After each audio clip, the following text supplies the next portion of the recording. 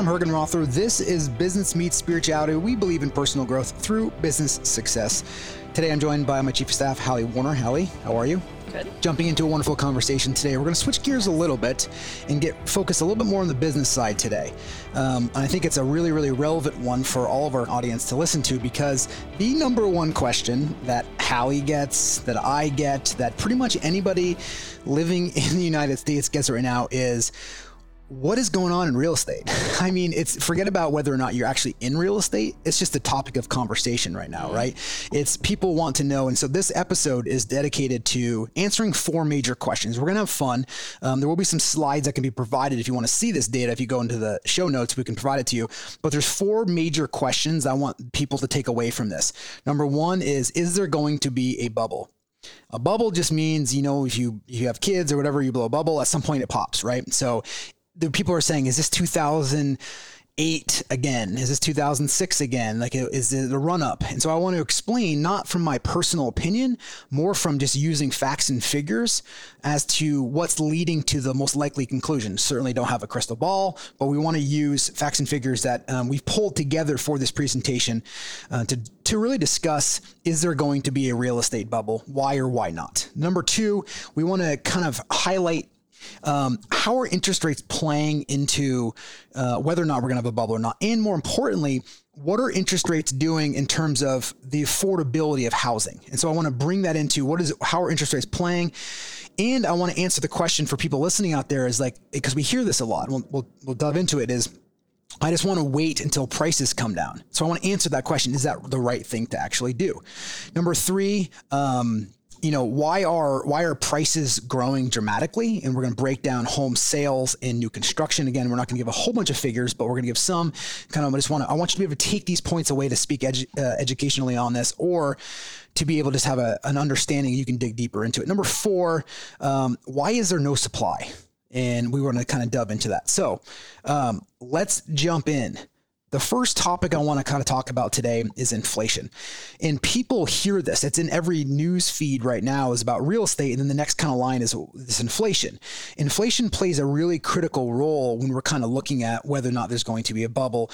And we look at interest rates and supply and, why are prices going up? So number 1, I just want to read you the definition of inflation. Inflation refers to an environment of generally rising prices of goods and services within our economy. As general prices rise, the purchasing power of the consumer decreases. Let me give you an example. So 1.7%, of inflation of 1.7%, this means that a product bought today for about $100 will cost about $101.70. So that means essentially, if you kind of take that out, what inflation means is that as inflation rises, your dollar is worth less to buy consumer products. So if you want to go out and buy, groceries, you want to go out and buy a stereo, you want to go out and buy a Mac, as inflation increases, your dollar is no longer worth as much anymore. And that's why it's something that people have to pay attention to. And that's why anything about the Fed meeting, the number one thing they're looking at is inflation. Because what they do is they don't want inflation to increase at a level more than 2%. If it starts to get above 2%, or even getting up into higher than that, the Fed, and this is important, the Fed will then start to raise interest rates, which is their lever, right? They're sitting back there and they're saying, okay, you always hear about the Fed's watching inflation. I just kind of want to explain it in layman's terms. It just basically means that if inflation increases too fast, particularly because of wage growth, meaning that your income is not keeping up with inflation, then you're losing buying power. Does that make sense? Yeah. And then so the 1.7%, that's the estimated average inflation for 2021. Yeah. So the 2019 average inflation was 2.3%. The 2020, that's why in 2019, we heard a lot of people saying, are they going to raise interest rates? Are they going to raise interest rates? Are they going to raise interest rates? It was all tied into that inflation number. But they still stayed low. They did, because we hit into kind of COVID.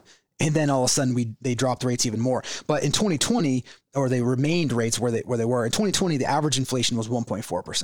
And they're estimating about 1.7%. So again, that's why every time the Fed meets, they're saying we're not worried about inflation right now. We are keeping interest rates where they are, because inflation seems to be in check. Now, of course, every quarter that could change as the Fed meets, but I just want people to understand really what inflation is. It's the big word sometimes, inflation, what is it? All it means is that $1 today, if inflation rises at 3%, means that you're now costs you $1.03 to buy the same product. So what you bought today is going to increase based on what inflation increases. And so that's what people just need to watch for that. Does that make sense, Hallie? Mm-hmm. Okay, perfect. Because that's important because it's going to drive a lot of other things that are in there. So after you kind of understand inflation, I want to talk about income, because there's a lot of conversation around there of what does income really look like right now? Meaning, like, are people's wages increasing? You're hearing, mixed results from this. And so if we look at the job market, right? And we look at consistent wage gains compared to 2000 to 2012, which experienced basically a negative 4% to a 1% income growth. So anyways, basically -4 growth to 1%. But let me just bring this down to some very basic numbers so you can understand here. The household income, the household average income, and I'll explain the difference between average and median because it's important to understand. But so just based on looking at income in the US, in 2019, the household income was $89,930. So that's the average. And that's usually, remember, that's household, Hallie. So that'd be like you and Bill, you and your partner, or even you and your partner and your son or your daughter who's living there earning money. They look at that whole, that's a household income. Mm-hmm. So remember, that's what it is. And remember, the average takes all the people like Elon Musk and Jeff Bezos and all the people who are not really making much money at all. And they kind of average that out, right? So that's the average of what household income. The median income, by the way, in 2020 was $68,400. And the reason why it's interesting to look at the median income is because they basically throw out the outliers. And what they're saying is 50% of people made less than $68,000 a year, and 50% of people made more than $68,000 a year. So when you're kind of just hearing this, if you're curious about where people's incomes are for household income, it actually rose in 2020 to $97,900. So people's household income increased $10,000. Well, one of those reasons why was the government started hitting their ATM machine, printing dollars. So people started making and getting this stimulus of money put in there, which they couldn't really spend. And even if they did spend, it wouldn't factor in here because this is just income. It's not talking about expenditures. So that's one of the reasons. So during all of COVID, so I just want people to hear this, during all of COVID, well, all of it in 2020, which is the biggest consumer of their household income, rose $10,000. So it's pretty interesting, right? So that, and this is indicating buying power, spending power. Yeah. I mean, you can apply for more credit when you have $10,000 more. So you can go out and buy things on credit more. You can, you start spending more money on discretionary spending of massages to clothing or anything else that you want to do to trips. But people's income increased $10,000 last year, which I think is just really interesting to kind of look at, considering I think a lot of people were under the impression that, it went the other way, but that's not what the figures show us right now, which is kind of interesting. So unemployment. So we talked about, obviously, inflation. We've kind of summarized people's household income in there. Where's unemployment? Because there's a lot of staggering different numbers that talk about unemployment. I think really a couple key things here, and I'm just going to kind of explain this from a kindergarten standpoint, because I don't think everyone truly understands how how people, the census and the federal government defines unemployment. For number one, so people that have jobs are considered employed. Right? So people that have jobs are actually employed. People who are jobless, looking for a job, and are available for work are considered unemployed, right? So the labor force is made up of the employed and the unemployed. That's what people take away from this. What's really interesting, though, is that people who are neither employed or unemployed are not in the labor force. So think about how many independent contractors there are out there, how many small business owners there are out there. Those people are actually not included in that labor force number. Right, or I was going to say people who are just not or unemployed and not looking for work. Yeah, exactly. Yeah. But think about just how many small businesses and independent contractors there are. Right. From just not only in real estate and mortgage and in handyman services and, and cleaning. I mean, all of these things, there's tons of independent contractors. So what's really interesting about the unemployment numbers is to really understand some metrics from those things and what is considered the labor force. So remember, that is people that are actually employed or people that are unemployed that are actively looking, right? And that kind of makes up the labor force. And that's how they determine these numbers. So when you hear people talking about, unemployment, I just want you to understand that it does not include small business owners and independent contractors, or people like Hallie said that are just not actually in there. So 2019, the unemployment's been this roller coaster, which is pretty interesting. In 2019, it was 3.6% was the final unemployment number. Okay, 3.6%. At the end of 2020, it was 6.7%. Right? So it obviously increased about 3%. What's fascinating though is in 2020, in April of 2020, we reached almost 15% unemployment rate. So it's actually trending dramatically back down. So, and I think you always want to be like around the 5%. Yeah, 6% is 5 to 6% is considered basically a healthy labor force. So we're only 0.7% above that. In fact, if we look at the first quarter of 2021, we likely see that unemployment rate, down even further. Based on hospitality coming back into play. I think there's a lot of sectors trying to add jobs back right now that ditched a lot of those. So just understand employment, it basically went on a roller coaster last year, but it's trending back down to really a healthy labor market. At the end of 2019, it was 3.6%. End of 2020, it was 6.7%. So now we've covered kind of unemployment. Let's look at home ownership. Right? Because everyone wants to talk like, and there's a couple key things I want people to take away from this, but what is the rate of home ownership? Let's look at that over the decade. This is nationwide.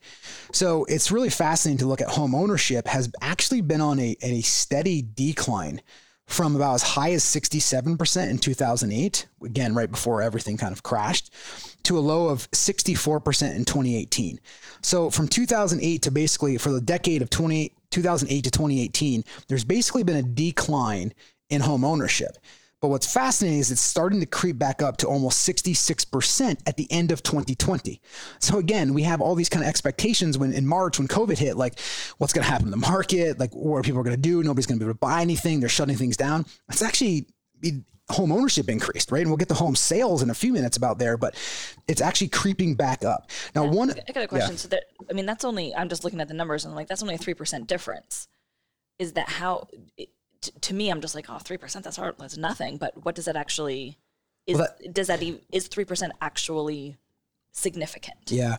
So if you take on the fact that there's about 5.6 to 6 million homes that will sell this year, that's 150 to 180,000 homes that didn't sell, or that are now, people are coming to the market wanting those homes. So that's what's one of the things that's actually contributing to the fact that there is a supply issue. And we'll talk about that in a second, but more people want homes than ever. And think about it, $150,000 to $200,000, 250,000 more homes that people want on top of everything. Mm-hmm. That is what people are feeling a little bit on, the fact that there is an inventory because there's this new market that's emerging, and that is first-time home buyers. And I think that's really critical is in 2020, by the way, 40% of all purchases were first-time home buyers. We haven't seen a stat like that since basically the tax credit that started coming out for first-time home buyers.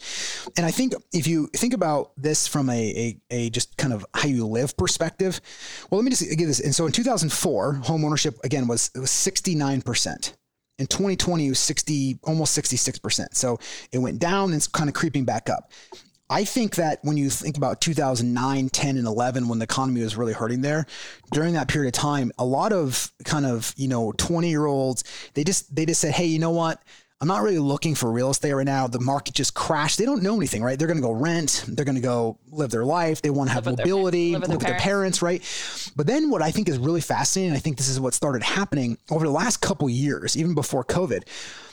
People wake up and they're 31 and all of a sudden they bought some of their friends, 50% of their friends bought homes in their early 20s. And then all of a sudden they sold their home and they bought a house that they couldn't really afford based on their job, but they had so much appreciation gain in their house that they went out and said, hey, how did you afford to buy that house? And they go, well, I made $200,000 in my home and I was able to use that to put down in this next home.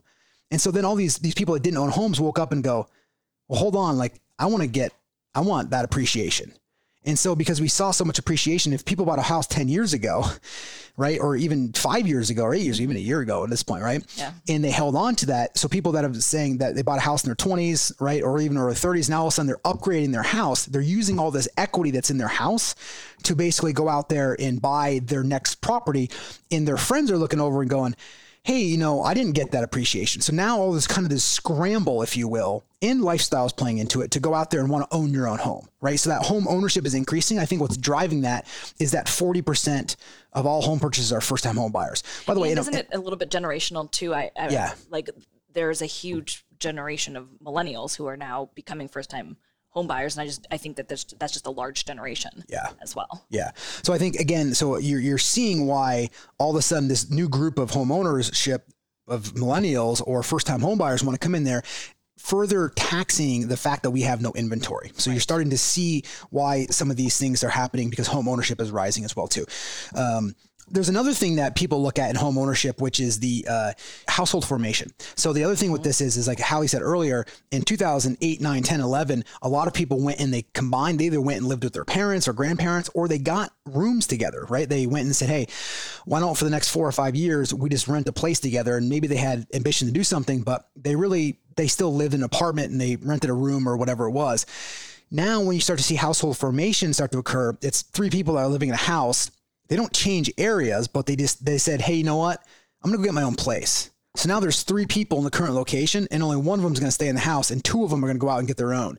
So that's why that's spurring that 40% first time home buyers, because they've been renting and they woke up and said, I'm much more introverted. I'm sick of dealing with you guys. Like, I want my own space. And that's what's spurring a lot of these things right now, right? Is like, okay, now that's why home buyers and first time home buyers are up, because people are now waking up and saying, I want to get the appreciation and I'm sick of living with a roommate, right?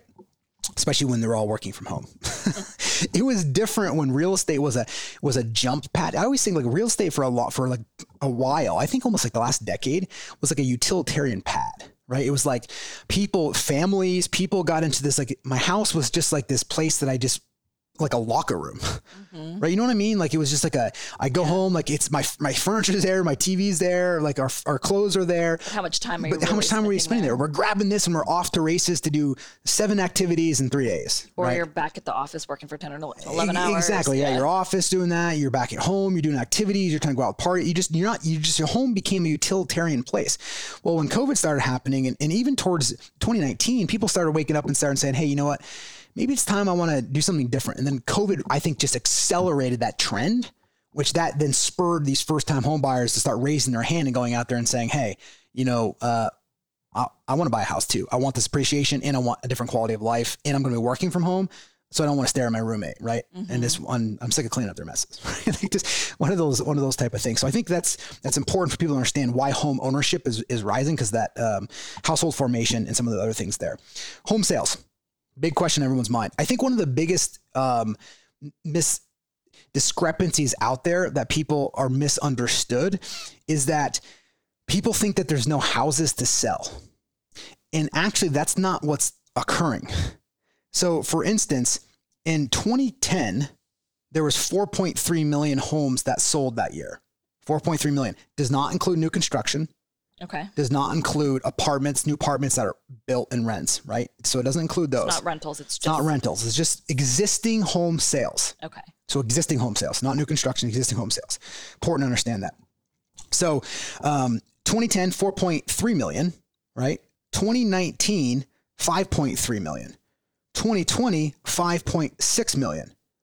So before COVID in 2019, there's 5.3 million homes that sold. In 2020, during COVID, there was 300,000 more homes sold. So it's not that there was actually, I try to explain this to people. It's not that there was actually a lack of homes, just demand has increased so much. Right. So, and that's why it feels like there's no inventory out there, or people saying there's no houses to sell. That's true to an extent, but not when you look at history, right? In 2005, there were 7+ million homes. That was the highest number that we've seen. 7 million homes sold in 2005. So after that stop, it was 2006, 7, 8 started declining. And then it just dropped dramatically, up until again, 2010, it was in the low 4s, the lowest number that was there. And then it's been climbing back up. I believe at the end of 2020, you're going to see this number, or 2021, you're going to see this number into the low sixes. So this is due to why people say there's no homes to buy or there's nothing on the market is due to the increase in demand. And then I also, the question that comes to mind for me is, and also the new construction has slowed or new home starts has slowed, but you're saying this number does not actually even have anything to do with new construction. This purely is demand driven. Yeah. And I mean, new construction helps with demand. So it cools the demand down a little bit, which we'll get to new construction in a second. But I think just specifically talking about existing home sales, it increased in 2020. So it's not that there was actually less homes for sale. There was actually more homes for sale in 2020. Just more buyers. Yeah. So I think people just need to understand that, just showing like the demand that's there. I think people go, oh, there's just no homes for sale. That's why we're bidding on everything. That's actually wrong. That's not what the data shows at all. There's more homes that are actually for sale last year than there was in 2019. And there's actually more homes sale. And the other thing is there's a lot of off-market stuff too that like may not get reported on here that I've never seen off-market like it is now, right? And those type of things. So anyways, I just want people listening to understand that home sales actually increased last year and not necessarily decreased from there. And again, I think that we will see 2020 in the low sixes, if not into mid sixes, depending on how things have. And we'll talk about, the bubble in a few minutes here. Housing inventory. So let's just look at that, right? Because again, we talked about number of home sales actually increased, but what does the inventory actually looks like? Just to understand this, a balanced market in terms of inventory. So inventory basically represents let's say there was 300 homes that are on the market in this month. If nothing new came on the market, how long would it take to liquidate the current amount of homes that are on the market, right? That's kind of what inventory is measured based on. Does that make sense? Mm-hmm. So nothing new coming on the market. Right. How long would it take to liquidate and sell basically all of the product that's currently on the market, right? And that's kind of what inventory months looks like. In a balanced market, those 300 homes would take 6 months to liquidate. Exactly. So yes, exactly. In a balanced market, basically it's not a buyer's market, it's not a seller's market. It would take about 6 months, right? Mm-hmm. The thing I think it's important to mention here too, whether you're in real estate or is paying attention to this, there's very few times that we're in a balanced market. It's one way or the other. Right. It's actually like life to a certain extent. It's a little bit more close to the absolutely. Middle, the median. It is. But most of the time we're not in this balanced market. We're either, and for 5 or 7 years after 2006, we were in a buyer's market galore for a long period of time. Then it kind of went a little bit more to balance. Now it's on the other side. So you can see these big cycles, how they play. So in 2020, it was 3.1 months of inventory. Yes. And what does that mean? Seller's market. It's a massive seller's market. Below 6 months, it's sellers. And if it's above 6 months, it's buyer's market. Yes. It's interesting to see too is what's fascinating about, if you look at some of these graphs, typically in December, housing inventory increases, December and January, meaning that less people are buying. So the inventory kind of increases. Last year it dropped. So in December last year, we were as low as 1.9 months inventory in the single month of December. It's crazy. In historic past decades, if you look at December and January, those numbers, whatever the number is typically holding throughout the year, actually increases. Even in really good markets, it just increases. And this year, 2020 going to 2021, it decreased. It went to as low as 1.9 months. Remember, and that's the median. So there's many markets, as people listening to this, if you're buying a house, trying to sell a house, or an agent or a loan officer, you're seeing that there's like a weak inventory, right? Yes. Yeah. And so it's certain markets in different places, it's even less than that. That's just kind of the average there. A lot of those places, but that's, people just remember that housing inventory. So 2 things to take away from housing inventory. Number 1, sales actually increased last year. So there's more houses available than the year before, right? And housing inventory dropped to about 3.1 overall, but in the last quarter, it dramatically dropped. And that's why we're continuing to feel this pressure. Which basically just means that all those home sales that are happening are just happening much faster. Yes, right? Exactly. Yeah, I mean, there's buyers just consume it up, right? Yeah, it's like, and it just can't. It was like housing products. Yeah. It was like, it's like 2x4s right now in a lumber yard, right? Like they're just gone the minute they show up there. There's more people that want to buy them. It's crazy. Yeah. What's the product that typically like decks and stuff are made out of? What's that? You mean pressure treated? Yeah, pressure treated lumber. Yeah. I don't know what the typical price on that is, but we, over this past summer, built a huge deck in our backyard, and they were like, first of all, they couldn't get any pressure treated lumber. And then second of all, we ended up building it out of cedar because they're like, it's literally the same price, which isn't typical. No, cedar is usually a much higher, much more expensive, much more expensive because it weathers better. Yes. Yeah. And pressure treated is just like the kind of the what you put down as a foundation. And then typically a lot of times you can either stand it or you put other, you build like the foundation structure on it. You put other like a Trek or something on that. On it. But it's pretty fascinating to see that. We'll jump into that into housing in a second. All right. So let's jump into mortgage rates, right? Because it's a big thing here. So what is mortgage rates? And I want to kind of explain the relationship in the housing market with mortgage rates as well too. So let's just look at this. Mortgage rates dropped to really, really lows in 2020, and they're really expected to remain low throughout 2021. Again, that's why I started with inflation, because as the Federal Reserve looks at this and says, inflation is in check, we're going to hold interest rates. Remember, when inflation starts to increase beyond what they feel is that they can keep in check, they start raising interest rates. And the reason why they raise interest rates, remember, they raise interest rates not just for home purchases. So people forget, it's not just, in fact, raising interest rates isn't actually directly tied to mortgage insurance. It's an inverse relationships with bonds. That's a separate conversation. So just remember though, an increase in mortgage or the Fed rate, which is what other banks charge other banks to lend money. So if it's at 2%, that means that your local credit union that you shop with is partnering up with Chase, and they're going to lend money to Chase. They get paid 2% to lend money to Chase. So then that's how pricing for like your car loans, boats, credit cards, all these things are based off of like the Fed rate. A lot of things, right? They're variable rates. They based off of what it is, especially if you're in commercial world or construction. A lot of stuff's based on that. So let's not get too far down in there, but just understand that a little bit of what the Fed rate means. So anyways, mortgage rates in terms of, as it relates to housing, were as low as 2.72%. I've even seen some 30-year. That was average. I saw some as low as, certain credit types that was like 2.5%, which is just crazy low interest rates. And as 2021 average, by the way, was 3.18%, which is higher than 2020. What I think is important that I want people to take away though is, because this is where, let's just get to kind of the storytelling here. People go and say, hey, housing prices are high. Yes, I agree they're high. You know what? I'm going to wait for them to come back down, and then I'm going to buy in a year or two. And so I always say to people, I say, well, hey, hold on. Have you looked at the whole picture? Because the whole picture is if interest rates rise, it may make that what you just waited for 2 years more expensive for you. Because most people, unless they're paying cash, when they're looking at a house to buy, what are they looking at? Monthly payment. Exactly. They're looking at what their monthly payment is.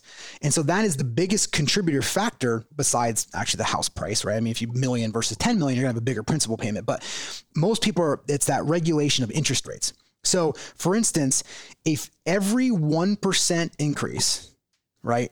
A 1% increase in mortgage rates. So it goes from 3 to 4%, increase the cost of your house by 10%. Increase the cost of your monthly payments? Monthly payment, yeah. And in the end, it's just a monthly payment, right? Increase that by 10%. So if mortgage rates go from basically, 2.5, 2.7 to 4.5, which is was a couple of years ago. And remember, in January 2019, we were at 4.5%. Mm-hmm. People forget about that. It's like it was that long ago. 2 years ago, we were at 4.5%, and then it steadily declined since then. But from basically, you look over the last since the last 7 or 8 years, it's hovered pretty much around 4%. Yeah. And so it's higher. So where are we going to end up, right? So if it goes up, 1.5 to 2% more, right, in there, it's going to cost you 20% more for your payment, which may price you out of the house that you could buy now. Right.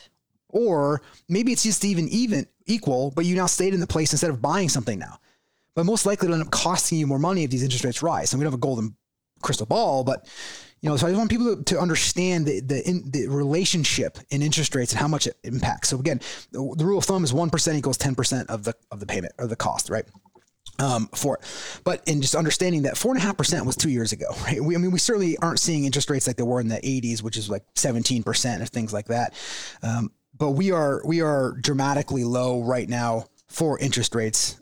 So now we're going to switch over to home prices, right? And again, thanks for hanging with us again. Just just start to get an understanding of all this stuff. You can listen to this multiple signs or just kind of listen to certain sections if you want to. What are home prices though? So the median home price rose from $271,000 in 2019 to $297,000 in 2020. It's a 9% gain. So 9% gain, by the way. The 30-year average, by the way, is what? 4%. 4%.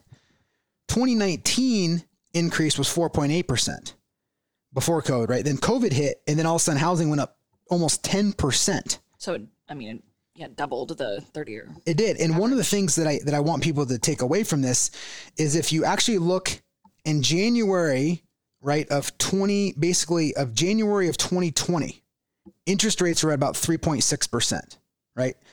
And in January 2020, the median home price was $266,000. So as interest rates dropped from 3.6 to 2.6% over last year, what did housing prices do? They grew by 10%. Oh, they grew by almost the same amount as interest rates dropped. Yeah, I know. I even got that on my own. Yes, you did. See? Yeah. And so you can see how all these levers can kind of play all these things into it. So then what does that mean? Does that mean that my monthly payment would literally be exactly the same? Essentially, yes. Yeah. Yeah.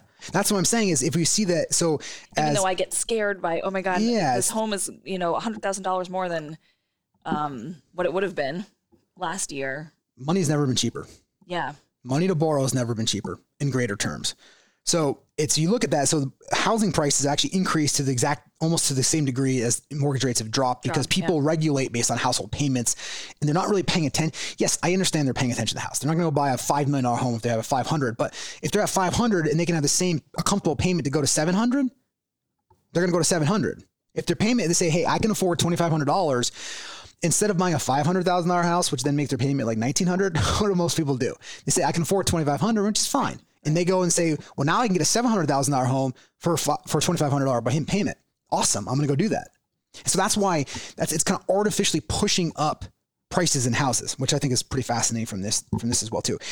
And if you ever think about whether or not real estate is a bad or a good investment, go talk to, if you're, depending on the age you are, if you bought a home 20, 30 years ago, let me ask you, how much would you like to have that house for right now? Right? Like you may have paid $100,000 for a house. How much do you think you could sell for right now? I even just look at my own house, which I bought in 2011, I think. And we probably have approximately $250,000 of equity. Yeah. In that. In a decade. Yeah. Which I think is not bad. It's not bad. That's amazing. Yeah. And remember, that's also why this new home buyers are going up. You're young and people are going, wow, you've got $250,000. I know you don't go share that all the time, but people are like, oh, you have all this equity in house, and they don't. And so they're going, I need to get in the market. I want to get in the housing market. And again, that's what's fueling up these new buyers as well too. So you can see how it does people make me think about buying a different house, of course, but there are no houses to buy. Well, that's not true. I know. But that's the mentality though, because people say that, but it is true to an extent. I understand what you're saying, but there's actually houses out there. That's why you have to work with a real estate professional who is not, who's doing the research and going off market properties to find these things to locate as a fiduciary responsibility to your buyer. You're going to find out anything you can. And there's a lot of off market properties happening right now, more than I've ever seen actually. Because I know I could sell my house like probably in about a week. You probably sell in 5 hours. Probably 5 hours. Yeah. I'm sure that our team here would have a buyer for it at whatever price you wanted. Right now. Yes, exactly. Yeah.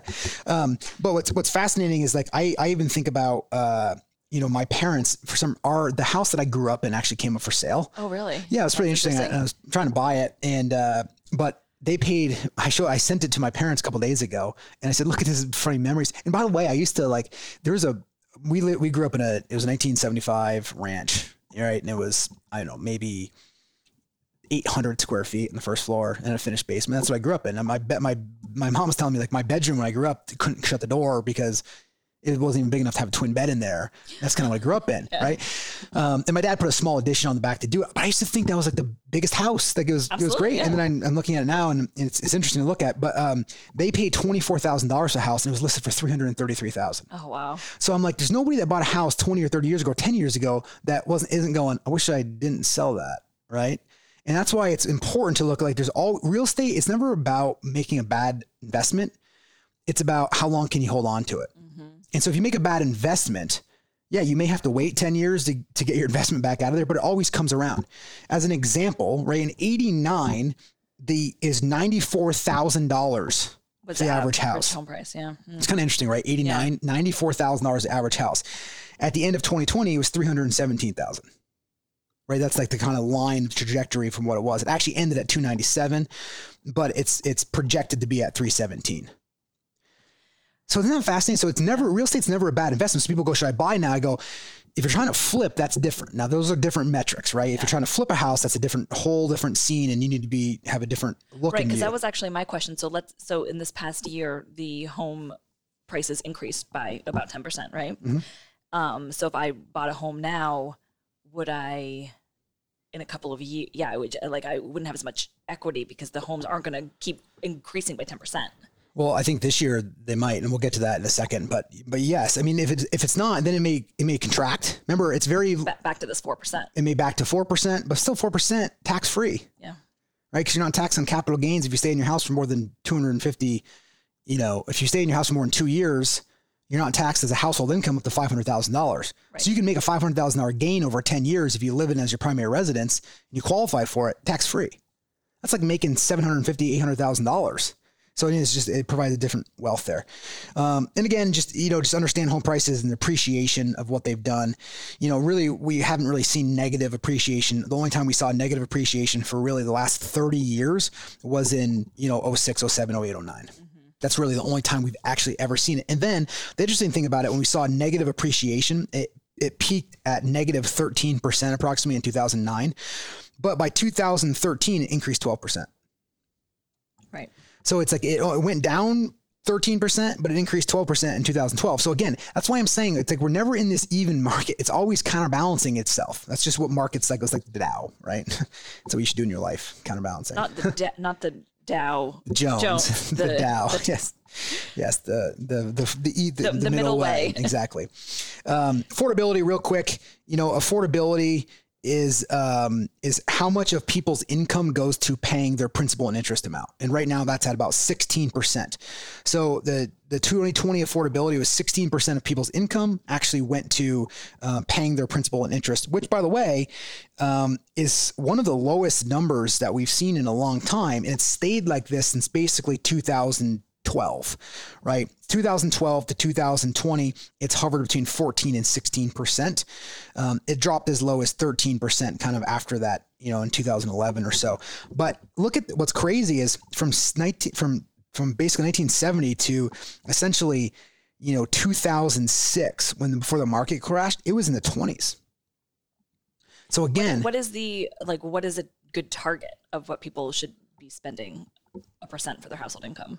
Well, I mean, if you're under 20%, it's just, so if you make $100,000, $20,000 is going to principal and interest. Mm-hmm. I think you want to get that number as low as you can, right? That's why affordability is so low, because what's affordability driven on? Interest rates, right? Interest rates in wage growth. So the more money consumers make. So what happened last year in 2020? Incomes rose 10%, interest rates dropped, made everything affordable. That's why we have to watch out for inflation, because that's part of it. But remember that's where affordability comes from. But just take away that affordability is really holding steady around that 15, 16% right now. Now, what happens when interest rates go up? That affordability starts to increase. Now from 16 goes to 20%, and that's what slows the economy down. That's why we're paying attention to a lot of that. I think another big thing, two more things before we answer the question about the bubble. Distressed sales, just one thing to take away from this. Basically, there are very few distressed sales right now. 2018, 2019, and 2020 have been 1% or less distressed sales. So last 3 years have been less than 1% of foreclosures or short sales. A distressed sale just means that it's foreclosed on or short sales. And we're going to talk about why we're not going to see in the bubble question. But one of the things to mention around distressed sales is banks are no longer looking to foreclose properties like they were back in 2007, 8, 9. We'll talk about that in a few minutes about what the impact is for that. But just understand that banks are not, they realize they made their mistakes there and it caused a lot of banks to go out of business. It's much easier to actually work with somebody when somebody's distressed to go get an offer and actually get it outside and move on. So distressed sales are there. Now there's obviously rather than the bank grabbing it and taking 6 months and then selling it for less than what they could have gotten for an offer right now. Banks have kind of woke up to that. Now people say, there's just a lot of government programs and assistance certainly helping. There's no question about that. But I think even as that expires, we may see that increase a little bit, which we'll pay attention to. But 2 to 5% is not necessarily, in terms of all foreclosures and short sales. I mean, if you go back to 2008, it was basically 40% of houses were distressed, right? Yeah. Then it dropped to basically 32%. And by 2012, it was 24%. And then from 2013 on, that hovered around, 10% approximately, and has been dropping every time. So if we even get up to 3% distressed sales, it's not a huge number. Right. There's always going to be a certain number of distressed sales. And hopefully banks can work there. New home construction. Let's talk about that, right? We talked about 2x4s, how expensive it is. Obviously with a construction company, I can tell you how expensive it is to build houses and labor shortages. So what I think is really fascinating about this is, basically in 2006 and 2007, when the real estate market dropped, this crash wiped out home builders across the country, big ones and a whole bunch of small ones. And all of a sudden, hundreds of thousands of jobs were lost during these 3 to 4 years. And remember, what was actually doing really well during this time was oil. So what happened, a lot of those labor jobs in the construction industry, everyone jumped ship and went to oil. Mm-hmm. And so that's why we lost hundreds of thousands of these labor supply, and they went to oil, and they're not coming back. Right. For the most part. And so that's why people hear about this labor shortage in there. So we have a labor shortage. I was going to say, correct me if I'm wrong. It's not just kind of like general labor, or I don't even know the titles, but like, I don't want to say engineering. I don't want to say a contractor, but like maybe a carpenter or something like that. It wasn't just that; it was actually skilled. It was electricians using modeling for computers. It was plumbing and heating. It was engineers. It was carpenters. It was tradesmen. Right? It was all those type of. Absolutely, it was all those people kind of jumped ship because nobody was buying anything. Mm-hmm. And so what's fascinating is there was 2005, 2006. There was 1.7 million homes built. New construction, 1.4 in 2006. And then by 2008, it dropped down to 400,000 basically, right? 400,000 new homes. And that 400 stayed that way until basically 2012, which is the first time we saw an increase really to over 500,000 new construction homes. And that's been growing steadily. Mm-hmm. However, I think one of the interesting stats that we can look at is look at it as a decade. So just know that in a healthy market, new construction sets the barometer for pricing. So what I mean by that is if somebody's going out there to buy they have $500,000 to spend, right, Hallie? And they have the option of buying a brand new house for $500,000 or an existing house for $500,000. They're most likely going to buy the brand new house, assuming that most of the things are the same. Mm-hmm. In the absence of new construction, there is no barometer to set existing prices, which is one of the reasons why we're seeing prices surge right now. It's one of the questions I want to answer. So you're seeing all these wage growth, incomes up, interest rates are dropped, right? And new construction is not there to hold the bar, which is pushing prices through the roof. Why does new construction set the bar? Because if there's enough new construction that they can fill supply, people are most naturally going to go buy the new construction. So if new construction is $500,000, you're most likely not going to be able to sell your existing house for $550,000. If both are available. Got it. Okay. So in the absence of the product of new construction, there is nothing to gauge it to. Okay. Does that make sense? Yes. So now all of a sudden there's no $500,000 new construction homes. Now I'm going over to the existing home and it's $550,000. I'll take it. So there's no competition amongst the product. Got it. Okay. And so that's one of the things they're doing. So if you look at and I've been sharing this stat because I think it's fascinating, new home starts, right? Basically in a decade snapshot. And if you go back to the 1950s, so from 1950 to 1959, from 1960 to 1969, from 1970 to 1979, all the way up to 2009. So in each decade, each 10 years in those segments, there was on average, call it about 25 million home starts, right? Mm-hmm. About 25 million home starts in that decade. It ended as high as it was from 2010 and 2009 with 27 million, with, of course, majority of those home starts happening in the first half of that decade, 2000, 2005, 6, right? Now, what's fascinating about all this, so again, the average decade going back to the 1950s had about 25 million home starts. In 2010 to 2019, there was 5.2 million home starts. That's about 22 million vacant opportunities to build based on past research, based on past data. Yeah, I was going to say what I think is so interesting too is it's about the same a number of home starts that was in the 30s. Yes. Which I'm like, think about the difference in our population now between the 30s and now, and it's almost identical. Same home start. Yeah, that's 1930 crazy. to 1939, there was 5.4 million homes started. Yeah. In 2010 and 2009, there was 5.8. Yeah. And what's crazy is that it had been a lot of that in the first part of the decade, 2010 to 2015, there was very few starts.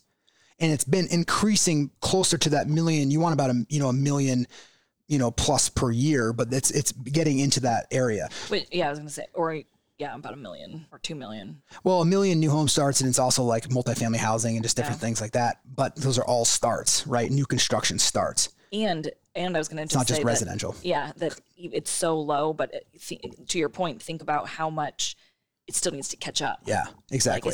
It's great that there's 1 million happening per year now, but there was a decade of nothing. Yeah. I actually think in 2021 will be a banner year. And then by 2022, because new construction is always about 6 months behind, I think 2022, you're going to see closer to like that 1.5, maybe even 2 million home starts as we want to try to build this new product line coming into the marketplace. So again, that's just kind of new home starts. So that's why we're seeing the lack of new construction. And you can also factor that in as, again, there's labor shortages, wood prices are gone through the roof right now. However, most of those are being taken by the consumer because there's increasing prices.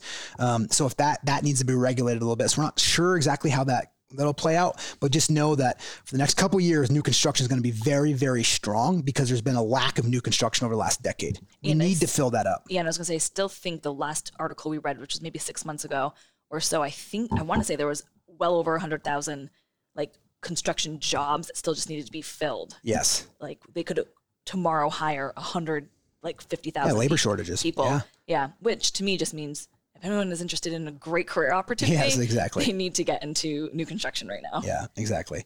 I'll mention briefly before we ask, is this 2008 again? Commercial vacancy rates, when COVID first hit, I had like this doom and gloom scenario of commercial being like nothing, like apocalypse or something, plummeting and exactly, vacant office buildings everywhere. What's actually fascinating that the numbers don't show that right now.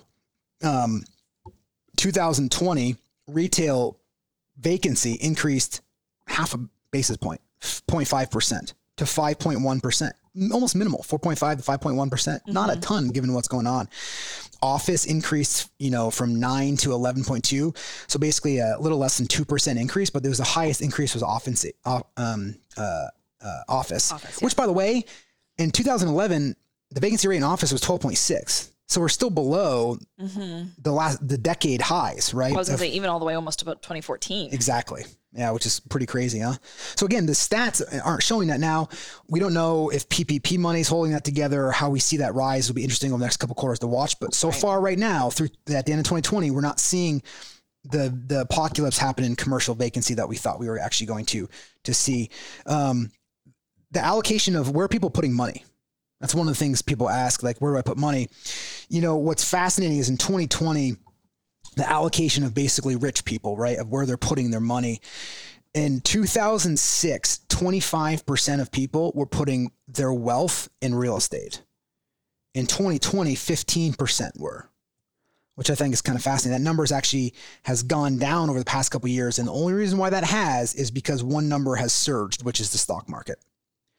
So there's more wealth in the stock market because that number has grown by about 4% to 30% of people's wealth is in stock market. I also think this is a great opportunity for people people are sitting on less cash. I was going to say it grew 4% from 2019, but it's actually about the same as 2006. Yes, exactly. Yeah. That's exactly right.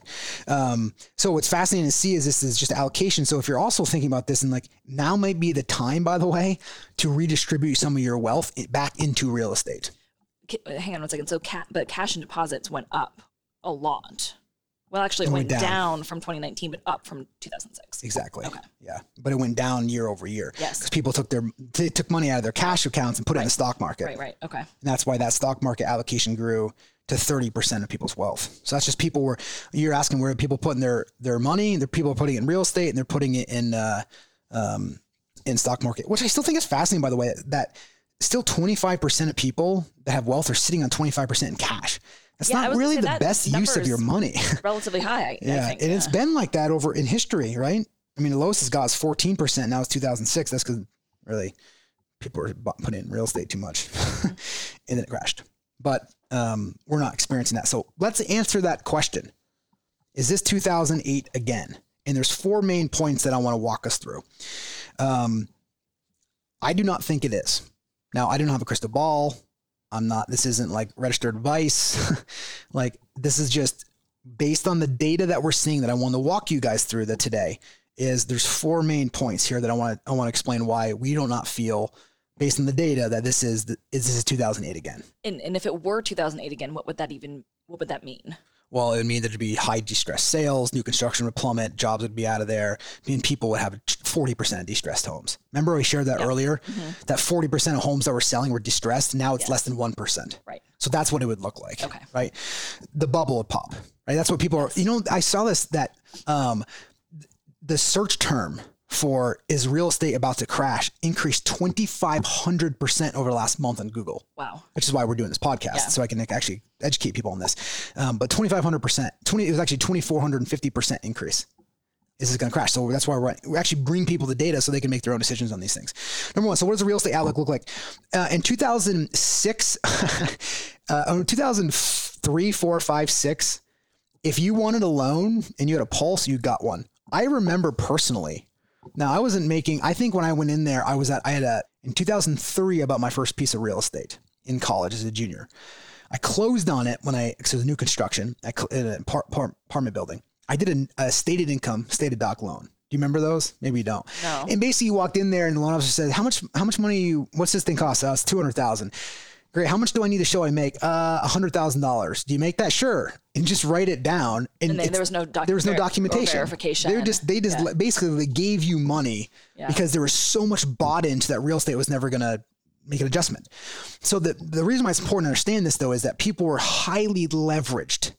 They were doing 80-20 loans. Remember these things like stated income, stated docs, 80-20, which is basically the one bank's going to give you 80%, the other bank's going to give you 20%. So you're at 100% financing. So like you're doing all these and no verification of things, right? They were maybe checking your employment once if they even did that. Right. And you paid a higher premium for these things, but people were like, oh, real estate's going up, I'll flip these things. So you had these lending standards were so loose. And then of course, as we know, when it crashed, the CFPB, Consumer Finance Protection Bureau was created from this, which basically, what did they do? They went down and tightened the screws on lending. So they basically, all that means is if a lender wants to sell their product or their loan in the aftermarket, they have to have a tremendous amount more of documentation. So what did that do? It prevented lenders currently from doing any of the deals that they were doing before. Well, and I mean, from a consumer perspective, it, in theory, helped them not get themselves in a bad situation. That's exactly, it's actually doing, it's actually protecting the CFPB is protecting the consumer from getting into mortgages they shouldn't be getting into. Right. That's what it means. So instead of like playing the lottery in real estate, and what we're also seeing is tremendous amount of equity being put down in houses. So basically, if you can afford the house, and even now, like lenders may call 2 or 3 times during the process to make sure you're still employed. Oh yeah, we get those calls. Exactly. Purchasing. Yeah. And also, they're calling the day before just to make sure it's there. Oh, yes. It's all part of that CBPF, right? It's just, they're checking all of the verifications to ensure that you actually are still somebody who's qualified to have this mortgage. Right. And if you're qualified, you'd be able to get one. It's just if you're not qualified, they're going to tell you and turn you around and reject you. So the lending standards have changed dramatically from what they were that led up to the crash of 2008. That's the biggest factor leading into this. And why the real estate market is not because everything was highly leveraged. Yeah. Everything was highly leveraged. Now, I also like to explain it this way as saying, okay, let's just assume, you could, in a normal market in 2018 or 19, you sell your house for $500,000. Now you sell it for $700,000. Okay. You sell for $700,000, you get $200,000 more equity than you thought you were, but now you pay $900,000 for a new house. Okay. Let's just say it contracts a little bit for even in the next couple of years. It just needs to go down in whatever market you're in. Let's say it comes down to $800,000 you can sell it for now. And they go, well, I just lost $100,000 in my house. I go, did you really? Because you had $200,000 more than what you normally would have gotten from a year of this massive appreciation. And yet, so you're actually still up 100,000. You follow the logic there? Yeah. So it's just borrowed equity. You're using equity. You're putting the equity down in your house to get it down to a lower payment that you're comfortable with. You're locking in the financial terms. If it comes down a little bit during that period of time and you had to sell, you're still up. And if you hold on to it, as we know, it'll increase past that. So so that's part of the lending standards really kind of protected us there from there. Number 2, foreclosures. When the housing market crashed in 2007, 40% of the houses were distressed. And there was this massive sleep. They pumped the 2007. It was already a fleeting market. There was already a buyer's market. And then they pumped all of these foreclosures into the market, further exasperating the supply issue. That's what drove prices down. So, that's a major thing to understand is how much distressed property came on the market. But the reason why we started with number 1 is the only reason why they were distressed is because they were highly leveraged, meaning they had a whole bunch of debt on the house. Now people are not highly leveraged and they're cash or 50% loan to value or 75% loan to value, and they're strong borrowers. And here's the other thing that I started to get into last time. Banks are in a completely different mode now. They don't want to go through a foreclosure process. Because that in the beginning, they're like, oh, we can write these off, we're going to foreclose you. Now what we're seeing, particularly local banks, they're going, you're in a foreclosure process. Can you go list it and get an offer? And let's try to clean this up for you. So they're much more willing to basically be sensible. Not everybody, I'm not saying, but a lot more is being sensible about, hey, I can't afford my house, but there's $200,000 in equity in it. And instead of, it's amazing, by the way, how many people don't realize how much equity they have in their home and they actually get foreclosed on. It's mind boggling to me. So if you know anybody in this situation, make sure you just let them know that. And they could go out there and they could sell their house, maybe even get some equity back, and then be able to go out there and, use it for whatever else they need to do into a more affordable place if they need to. But it's the foreclosures, the increase of foreclosures just flooded the market, further driving down prices, which then further exacerbated foreclosures until we hit the rock bottom. And then it started kind of building back up, which took a couple years to do that. Number 3, and I talked about this already, is the equity, which the equity is just the difference between what current market value is for your home and how much debt you have. So if you could sell your house for $500,000 and you currently took a mortgage out for $250,000, your equity in your home is $250,000, right? And that is an incentive to obviously stay in your house longer. You can afford more, your payments less because the more equity you have in there, and it's just a big cushion. It's really interesting. Actually, in 2007, when the foreclosure market flooded everything and hit hard, there was, I think, 9 million homeowners in distress. 9 million homeowners in distress. $7 billion of equity was wiped away in like 18 months. $7 billion of equity was wiped away. So those people had just been able to sell instead. Yes, exactly. Yeah. And it wiped a lot of equity away because they were banking on this future growth. And then when it wiped that equity away from their house, it basically made them go into foreclosure, which now there's so much more equity in people's houses than ever before in history, which gives them this big cushion. So if things get tight and they need to sell, they can sell and not have to go through a foreclosure process. So that's why it's going to keep foreclosures to a minimum. Plus the banks who are less inclined to go through that process in the first place. Okay. Yeah. And then appreciation. So obviously we saw 9% appreciation higher in some markets. I mean, everyone should look in your local market and talk to a local real estate professional. But appreciation is continuing to go through. We believe that if rates remain low, and lending institutes don't start being creative in their way of getting people in there, that we're going to continue to see a appreciation for probably the next 3 or 4 or 5 months. And then maybe it starts to slow down towards the end of the quarter. I also think that as consumers surge in spending, like trips and vacations, that the real estate market will settle. And I think that's important for us because I think it will. I think it'll be very strong, but I think it'll start to settle and find its groove. Even things like anecdotal evidence, like we're starting to see some price reductions in houses again, right? Because we have, in 30 locations, we can see this from a national level. Not all of them, but you're starting to see just a little bit. And those are kind of the signs that it starts to just round itself out. And I think by the end of the year, it'll still be appreciated, meaning that your housing is still going to appreciate. What that looks like, we're not 100% sure, maybe somewhere between 5 and 10%. If construction suffers, meaning that we don't get enough construction, we could see that number drive up, we may see 10% appreciation again if we can't build enough houses. If we can build enough houses, interest rates remain low, and banks, continue to lend to people who can afford the houses, we're going to be in a very strong market for the rest of this year and into 2022. So we can't really get past necessarily 2022, but I think we're going to have a very strong demand for residential real estate and for investors and for second homes. A lot of people are looking at second homes now with remote work that they're doing that. So that's increasing buyers, which I think is going to continue, by the way, for the next 18 months as well. So we'll see what happens. I believe that inventory will need to increase this year if home price gains are going to stay relatively low, right? If they are, we need to increase that from housing.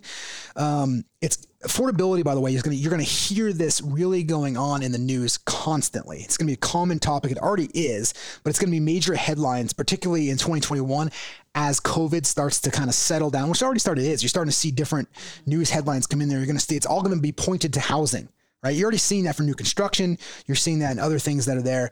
So it's going to be interesting to see how all that kind of plays out in there as well too. So in the end, this is why we do not believe it's 2008 again, for all these different reasons. Again, we'll have all of these slides for you and some slides for you guys. You can go to the show notes. You can grab them. Hope this was informative for you guys. I know it was for us to kind of put these together for our team. So thanks for hanging out with us today. So at the end of the day, if you are like, hey, I want more information, we have locations in 33 different places in the United States. Certainly reach out to us. We can connect you with a real estate professional. I consider real estate agents as people who manage and help people with their wealth, because that's what you're doing. It's one of their biggest assets. So make sure you're connected with somebody who's going to be who's going to provide a consultation to you of what this looks like. And again, if you're in the industry and you're looking for more of this, we have a lot of toolkits with our coaching companies. We have Achieve Freedom Coaching, which we'd love to set up with a free consultation. If you're like, hey, I want some more of this. I need some more coaching. I want some more direction, always playing out in that next market, what that looks like. So we're more than happy to provide you with a free consultation of what you could get by signing up and coaching with Achieve Freedom Coaching.